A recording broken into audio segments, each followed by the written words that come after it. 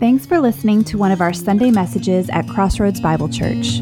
We gather on Sunday mornings at 9:15 and 10:45 a.m. To find out more about our church or to connect with any of our ministries, visit our website at crossroadsbible.org. We hope you enjoy the message and pray it encourages you as you follow Jesus. Good morning, everybody. Good to see you guys. All right.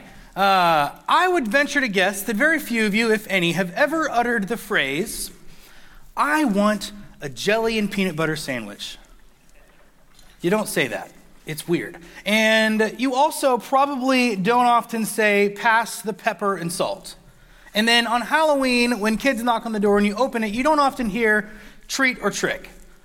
For some reason, we as a society have decided that we say salt and pepper, peanut butter and jelly, and trick or treat. I don't know why. It's not like it's alphabetical. It doesn't make any real sense other than the fact that that's just how we say it. Those are just the way we say things. And when you say it the other way, it's weird. And frankly, a little bit annoying. And so today, we have started a mini-series. We're taking a break from Leviticus, and that mini-series is called Found and Lost. It's supposed to say lost and found, and I know that. We did it on purpose. It's not a mistake. We would not make Stephanie go to all the work of creating this beautiful image just because we forgot the way it's supposed to be said. We're saying it for this reason, two reasons actually. Number one, we're talking about a story of Elijah, the first story we see of this great prophet in 1 Kings 18, and then we're going to talk about another story of his in 19 next week. And in this first week, Elijah is going to find something. He's going to help Israel find something that they'd lost. And then next week, he's going to lose something. Found and lost. Found and lost. Also, we wanted you to hear that phrase and be a little confused, maybe a little curious. Why are they calling it that? Why does it sound so weird? Today we're going to read this story. Maybe you've heard this story before, maybe you haven't. And my goal is that we hear this story, and though we may have heard it before, it's going to ring a little different. Something about it's going to feel new. That's the goal. So found and lost.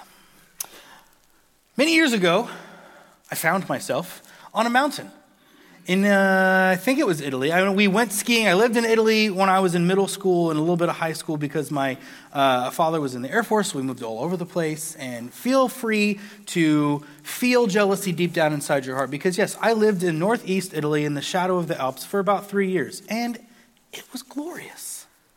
It was amazing. And I'm sorry if you didn't get to experience that. I did. And it was great. And we lived in the shadow of the Alps. We got to go up the mountains all the time. And then one time we went to this new mountain. I don't know what it was or why, but we took some friends. And it was beautiful.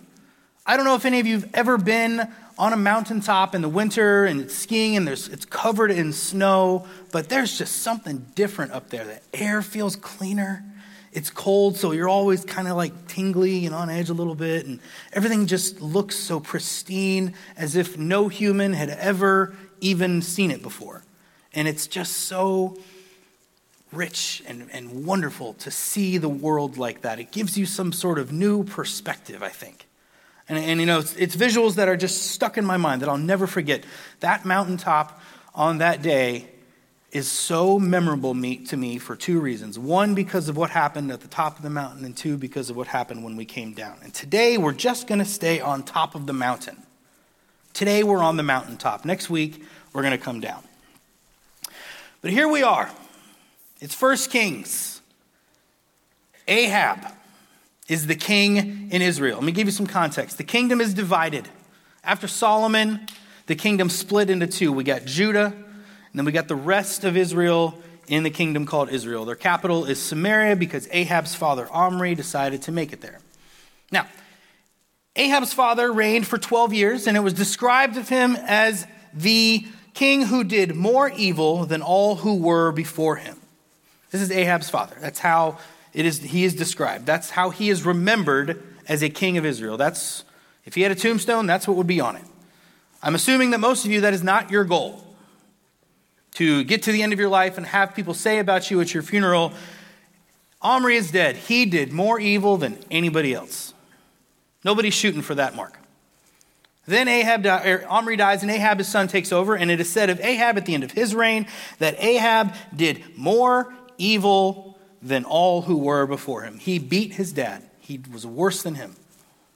In fact, he's given a little bit extra. It says Ahab did more to provoke the anger of God than all the kings of Israel who were before him. Perhaps Ahab's biggest error, as was his ancestor Solomon, was in who he married. He married a woman named Jezebel from the country of Sidon, and she brought with her 450 prophets of Baal and 400 prophets of Asherah, and brought them into Israel. In fact, they built a huge, meant to rival the temple in Jerusalem, temple to Baal, called the House of Baal, and in that, an enormous altar. This was their legacy. This is what they brought to God's kingdom, was a house built for other gods. In 1 Kings 17, we are introduced to somebody else. His name is Elijah. Elijah is a little bit different from Ahab. Now, unlike a lot of prophets, this is the first we see of him. The very first thing we see of him is not how he is called into ministry. We don't see him in adolescence. All we see is this fully grown, fully formed, bold prophet who stands in front of a king who has built a temple to other gods, knowing full well that Elijah is a man of God, knowing full well that his wife Jezebel has sought out and killed every man of God, every prophet that she could find, everybody who claimed ownership to the kingdom of God, everybody that she could find, she got rid of them. Knowing full well that this is dangerous, he steps in front of Ahab. And he goes to Ahab and he says to him, "There shall be neither dew nor rain these years, except by my word. No more water for you." Not just rain. I like this because it's going to stop raining. You know that those little water beads that form on the leaves in the morning, Ahab? You know those things? We're done with that too. No more of that. You can go out and look at all the leaves you want. They're going to be dry as a bone. Except by my word. This is a different kind of man. We don't know a lot about what happens before in this moment with Elijah, but we do know stuff that happens beyond this moment. We know that Elijah is part of a very elite group of humans, two that we know of, that never officially died. Enoch was the first. He was the great-grandfather of Noah. And then Elijah, all we know is that he was taken up by God in a chariot of fire. That's it. Two men in history that we know of never died, and Elijah is one of them. A chair is left open for Elijah at Jewish circumcision ceremonies. A chair and a cup of wine are left open for Elijah at Passover Seder dinners. During the dinner, they open the door and they invite Elijah in to come and herald the coming Messiah. In Malachi 4, it's prophesied about Elijah. In Malachi 4, 5, and 6, it says, "Behold, I will send you Elijah the prophet before the great and awesome day of the Lord comes. And he will turn the hearts of the fathers to their children and the hearts of children to their fathers, lest I come and strike the land with a decree of utter destruction." This is what Malachi said of Elijah. And then in Luke chapter 1, verse 17, an angel is speaking to Zechariah, the father of John the Baptist, about his son, and says, "He will turn many of the children of Israel to the Lord their God. And he will go before him in the spirit and power of Elijah, to turn the hearts of the fathers to the children and the disobedient to the wisdom of the just, to make ready for the Lord a people prepared." Prophecy fulfilled.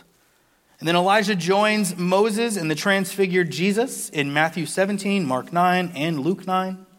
Revelation 11, this is more theory than fact. In Revelation 11, it's predicted that 2 witnesses will be granted authority and prophecy for 1,260 days during the end times. Many believe that will be Elijah and either Enoch or Moses, and others believe it'll be nobody we've ever heard of. But over and over again, Elijah keeps popping back up. He keeps popping back up. This is a man of great importance. And this is the first thing that we see of him. So Elijah goes to Ahab and says, "No more rain, no more water." And then he leaves. And God tells him to go and hide because, of course, now his life is in greater danger than it even was before. God says, "Depart from here and turn eastward and hide yourself by the brook Cherith, which is the east of the Jordan. You shall drink from the brook, and I have commanded the ravens to feed you there." So for a while, Elijah goes and hides himself at a little riverbank. He drinks from the river, and ravens come and give him bread during the day, and then bring him meat at night, and that's how he lives. But then eventually, because there's no water and no dew, that brook dries up. And God tells him to go to the country of Sidon, to a place called Zarephath, and there you'll find a widow outside the gates. Stay with her.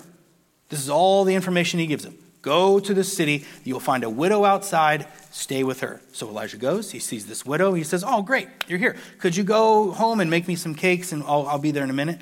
And she's like, sir, I'm about to run out of flour. This is the end for us. You see these jars? This is the last I have. We're going to eat this, and then that's probably it. And Elijah says, no, you'll be fine. That flour and that jar, they're going to last forever. So everything's fine. And he was right. They did. I like this part of the story because God doesn't say, go to the gates of Zarephath and you'll find a widow there and you'll have flour and oil that will last forever. He just says, go and find this woman. Elijah takes it upon himself to decide that this oil and this flour are just going to continue forever. And he was right. So he lives with this woman and her son. Her son at one point dies and Elijah brings him back to life. That's a very nice house guest. That's the least he could do, I suppose. And so for 3 years, this is how it goes. He's hiding at the brook and he's living with this woman. And these 3 years, Ahab and Jezebel are actively seeking him out, probably because they believe in the old magic that if you destroy the one who cursed you, then everything goes back to normal. Those are my favorite parts of the movies, right? Where the wizard casts an evil spell and then the good guy destroys the wizard and then all of a sudden all the magic is undone and rainbows flow out of their faces and everything's perfect. I think that may be what Ahab and Jezebel thought if they got rid of Elijah, but they're wrong. And so, at the end of these 3 years, God comes to Elijah and says, all right, now, this is all the instruction he gives. Make sure you understand this. This is it. This is all he tells him. Go show yourself to Ahab, and I will send rain upon the earth. All the instruction he gives. Now, we're taking a break from Leviticus, and we're going to come back to it after these 2 weeks.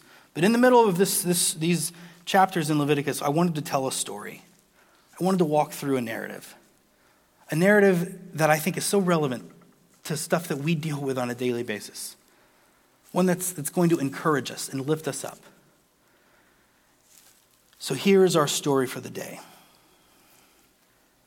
The famine was obviously quite severe in this land. So severe that Ahab himself, the king, and his manservant Obadiah, who was secretly a man of God, decides, hey, we need to go out and find something. Our horses are dying. Our cattle aren't going to make it. The people of Israel are suffering. We need to do something. So Ahab gets on his horse and he says, I'm going east. And Obadiah says, I'm going west. And we're going to find whatever we can find and report back. And so they go. And Obadiah, not far after he leaves, runs into a man. Maybe he met him before. Maybe he could just tell by his presence. We don't know. But he knows that it's Elijah. And Elijah's on the road coming toward him. And Elijah says, Obadiah, stop. And Obadiah gets off his horse and bows down to him. And Elijah's like, all right, that's enough. Get up. Look, I need you to go find Ahab. Go find him. Tell him I want to talk to him. Now, Obadiah is understandably skeptical at this point. Elijah seems to have a reputation for sort of just disappearing, for being one of those guys that God just sort of picks up and moves other places. And so Obadiah says, look, Elijah, this is a great idea, but here's the problem. I'm afraid that if I go tell this man that's actively trying to kill you that I found you and then you're not here, that I might be the one that's killed. And Elijah's like, look, I get it. I know I've done this in the past, but here's the deal. I'm not going anywhere. I promise. I swear by the Lord of hosts that I will be here. Go and get him. Tell him to meet me here. So Obadiah goes. And he comes back. And here comes Ahab. He confronts Elijah. Now, I don't know if any of you have ever been falsely accused of something. I don't know if any of you have ever had that experience or the feeling of being told that you are something that you are most certainly not. In fact, calling you something that you are so confident you are the complete opposite of that it just wounds you. But in this moment, Ahab is about to say something to Elijah that I cannot imagine did not wound him, especially coming from the man that says it. This is what Ahab says to Elijah. It is you, you troubler of Israel. Coming from a man that has built a temple to the Baals of other countries, that has allowed his wife to bring 850 prophets regularly into the palace to eat with her and be praised and use all of their worship in those many ways, that has completely detached Israel from their God. This man dares to call Elijah, the last remaining prophet, the troubler of Israel. I think in this moment, and I think this because Elijah was a human being, I think in this moment something just clicked on in Elijah that said, do you really want to do this with me? Do you really want to go toe to toe with me and call me the troubler of Israel? And so Elijah responds. He says, I have not troubled Israel, but you have, and your father's house, because you have abandoned the commandments of the Lord and followed the Baals. And here comes the challenge. Now, therefore, send and gather all Israel to me at Mount Carmel, and the 450 prophets of Baal and the 400 prophets of Asherah who eat at Jezebel's table. Elijah says, go and get them and meet me at that mountain. And I don't know if Ahab felt the authority in his voice, or I don't know if Ahab thought, hey, maybe this is a great opportunity to get rid of Elijah in front of all of Israel. Either way, Ahab goes, and he sends the messengers, he gathers the prophets, and they meet at the foot of Mount Carmel and ascend it. A little bit about this mountain. On whichever side you may ascend this mountain, the scene is one of unsurpassed beauty. The rich red soil, where not cultivated, is covered by a thick brushwood of luxurious evergreen brushes. And not only are there flowering trees, but delicious fragrant herbs. The smells would have been delightful. And all the flora of the north of Palestine seems to be gathered in this favored spot. It's a beautiful, beautiful area. There's a certain plateau where at the edge of a steep slope, there's a perennial well filled with water, even in the driest season. And in this area where they met, there were two altars, one to Baal and an ancient one to God, to Jehovah, before the temple was built. From where they stood, it would have been quite a view. You could see so many areas that had already been important in the history of Israel and would continue to be. You would see the hills around Caesarea to the hills of Galilee. You could see Lebanon and Hermon, the beautiful Jezreel Valley just below, Endor, Nain, Tabor, Nazareth, and even Gilead on a clear day could all be seen from this spot, not to mention the sea. Be quiet. Be quiet. Watch. She has a mind of her own. And not even to mention the sea to their west.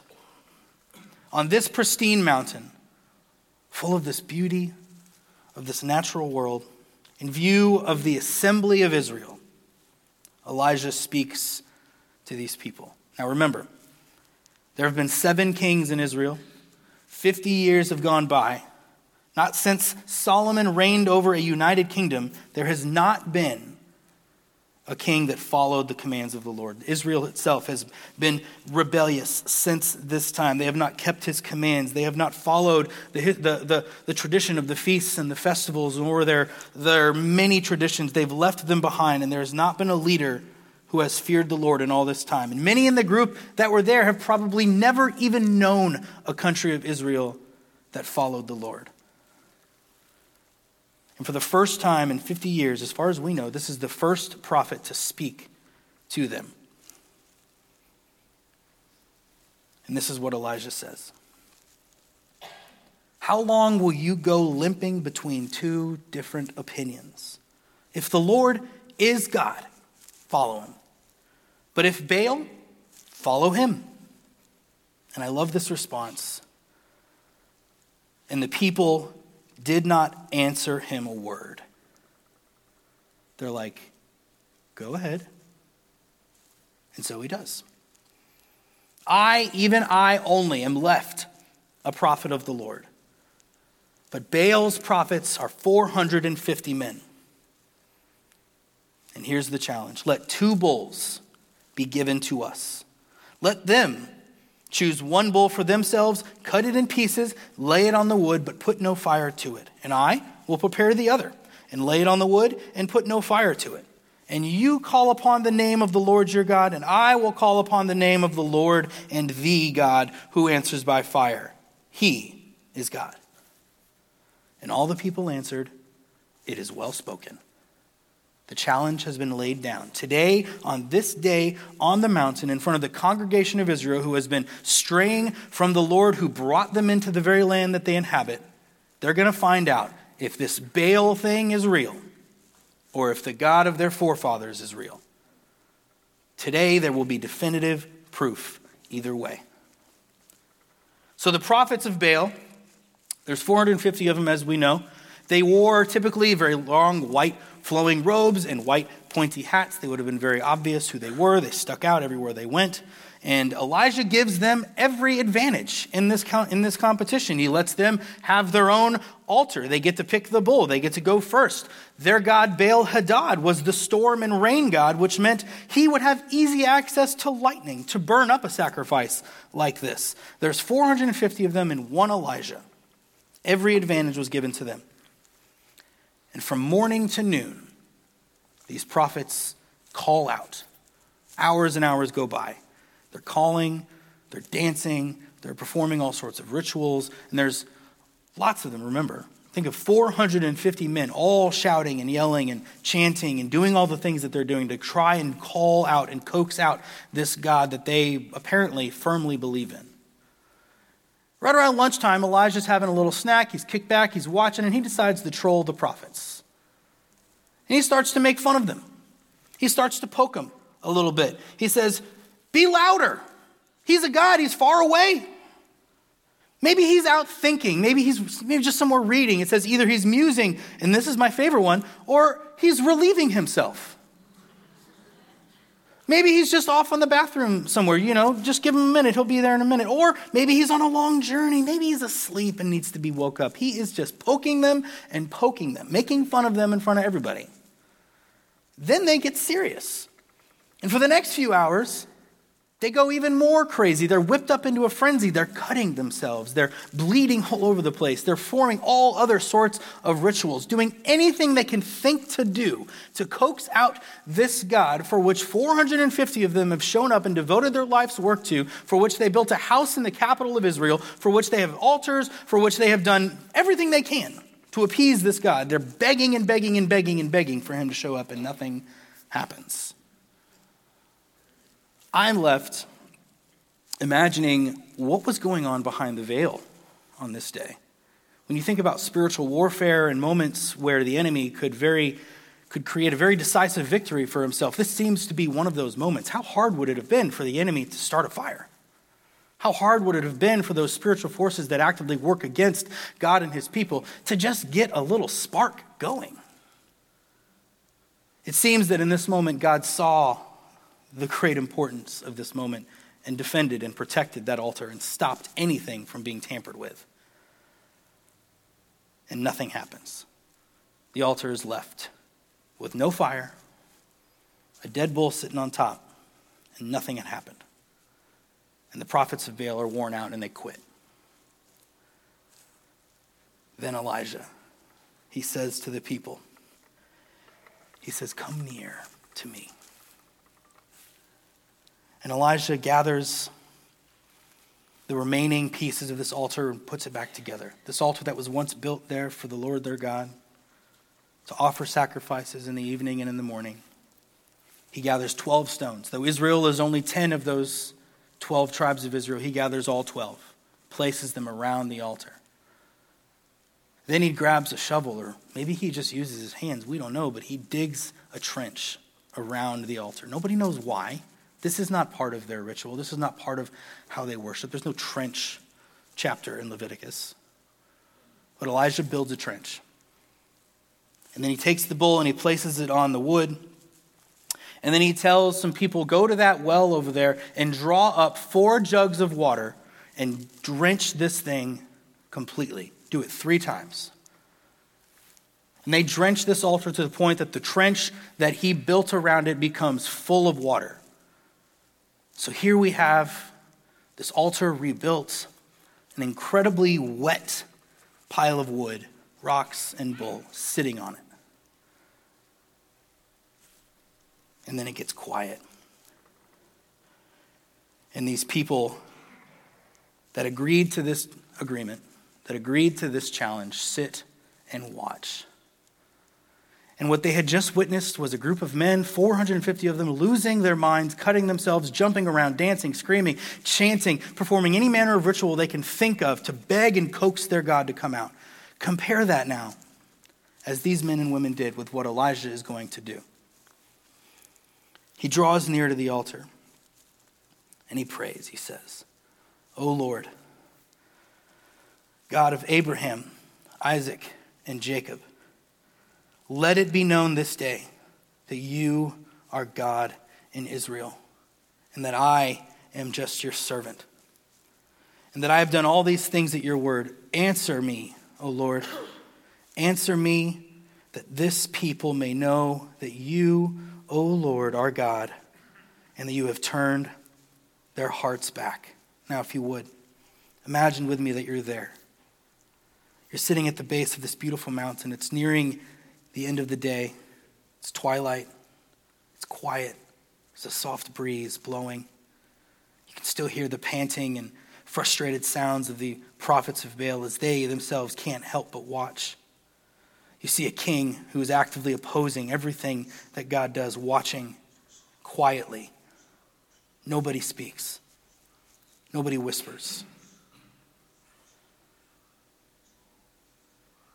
And then all of a sudden, a fire falls from heaven and destroys this altar. Just as fire fell in the presence of Israel in Leviticus 9 to consecrate the first sacrifice in the tabernacle, just as when Solomon consecrated the temple and fire inhabited it, just as when God first introduced himself to Moses at the foot of Mount Sinai as fire in a bush, as he has done in several other holy moments, God brings fire down where there should be no fire, and his presence is known. It says, "The fire of the Lord fell and consumed the burnt offering and the wood and the stones and the dust and licked up the water that was in the trench." This fire does not just come and start a fire. It comes and takes everything out with it. I've never seen a fire take stones and turn them into dust like that. I've never seen fire lick up water out of a trench. But this fire that fell from heaven consumed everything that Elijah laid before it. Nothing was left. Not a trace. But that smell of fire in the air and a look of amazement on the faces of everybody there, from Ahab to the lowliest servant. Everybody knew what had just happened. And it says, "They fell on their faces and said, 'The Lord, he is God. The Lord, he is God.'" And then they finished the job. In Deuteronomy 13, it's very clear on what it is to be done to those that draw the people of Israel away from their God. For those that would try and bring other gods and bring idols into the kingdom of God and say, "Follow these instead," Deuteronomy is clear on what to do with them, and it is to kill them with the sword. And so Elijah quickly says, "Seize the prophets of Baal. Let not one of them escape." And they, the people who were gathered, seized them, and Elijah brought them down to the river Kishon and slaughtered them there. All 450 prophets of Baal died on that day. The host of those whose job it was to draw the people of Israel away from their God were now put to destruction. And as it says, "So shall you purge the evil from your midst." Then Elijah looks up to Ahab. And I'm paraphrasing here, but he says, "Ahab, maybe you should go have a snack. I hear the sound of rushing rain." And so Elijah climbs to the top of Mount Carmel and waits for the rain with his head between his knees, periodically asking his servant to go out and look onto the coast, look for rain, for that's where it comes from. And on the 7th time that he sent him, he comes back and says, "Behold, a little cloud like a man's hand is rising from the sea." Without even checking himself, Elijah goes to Ahab and says, "Prepare your chariot. You need to head home because you might not make it back. It's about to get real muddy on the way." And Ahab has no response other than to get on his chariot and leave. And in a little while, the heavens grew black with clouds of wind, and there was a great rain. What a day of victory. On this day, God spoke in a big and powerful way, and he proved once again to his people that he is supreme over all things, that God is bigger and better than all things. And that is the message that we get to leave this church with today, that whatever you are going through, God is so much bigger, that his name is above all these things that drag us down, that his power and his love for us is far surpassing all those things that would have our allegiance, that would have our attention. God is bigger, better, stronger, all the things that we need, all the things that we should have. He is bigger. He is for us, and who in the world can be against us? Put your trust in the God who brought this fire down on Mount Carmel 2,900 years ago, the same God who brought his people out of Egypt, the same God of Abraham and Isaac and Israel, the same God who set aside his divine right, lowered himself to suffer and die on a cross, be raised again, and free us from the bonds of sin and death. This is the same mighty God. What better God is there to put your trust in? Who has done more for you? Church, the Lord, he is God. The Lord, he is God. Let me pray. God, you are strong, mighty, wonderful, beautiful, mysterious, all the things. And God, we worship you this day. We, on the mountaintop of God, look out and say, there you are. You are here for us. You are with us. You love us. You provide for us. You care for us. You tend to us. You are our God. We are your people. You are the shepherd. We are your sheep. You are the master. We are your servant. We are everything, and you are all things for us. God, we love you. We need you. Be with us as we continue to worship you in this place. God, fall on us in a way that we have not yet prepared ourselves for. Strengthen us, encourage us, draw us up to the top of this mountain with you, that when we leave this place, we might go out encouraged, bold, strong, knowing that we do not walk out alone, but rather we walk out with a God like you, a God that brings fire where there should be no fire, a God that answers when we call, a God that loves us in a way that we can't even fathom. Let us walk out of this place today with that level of boldness. We ask this thing in your name.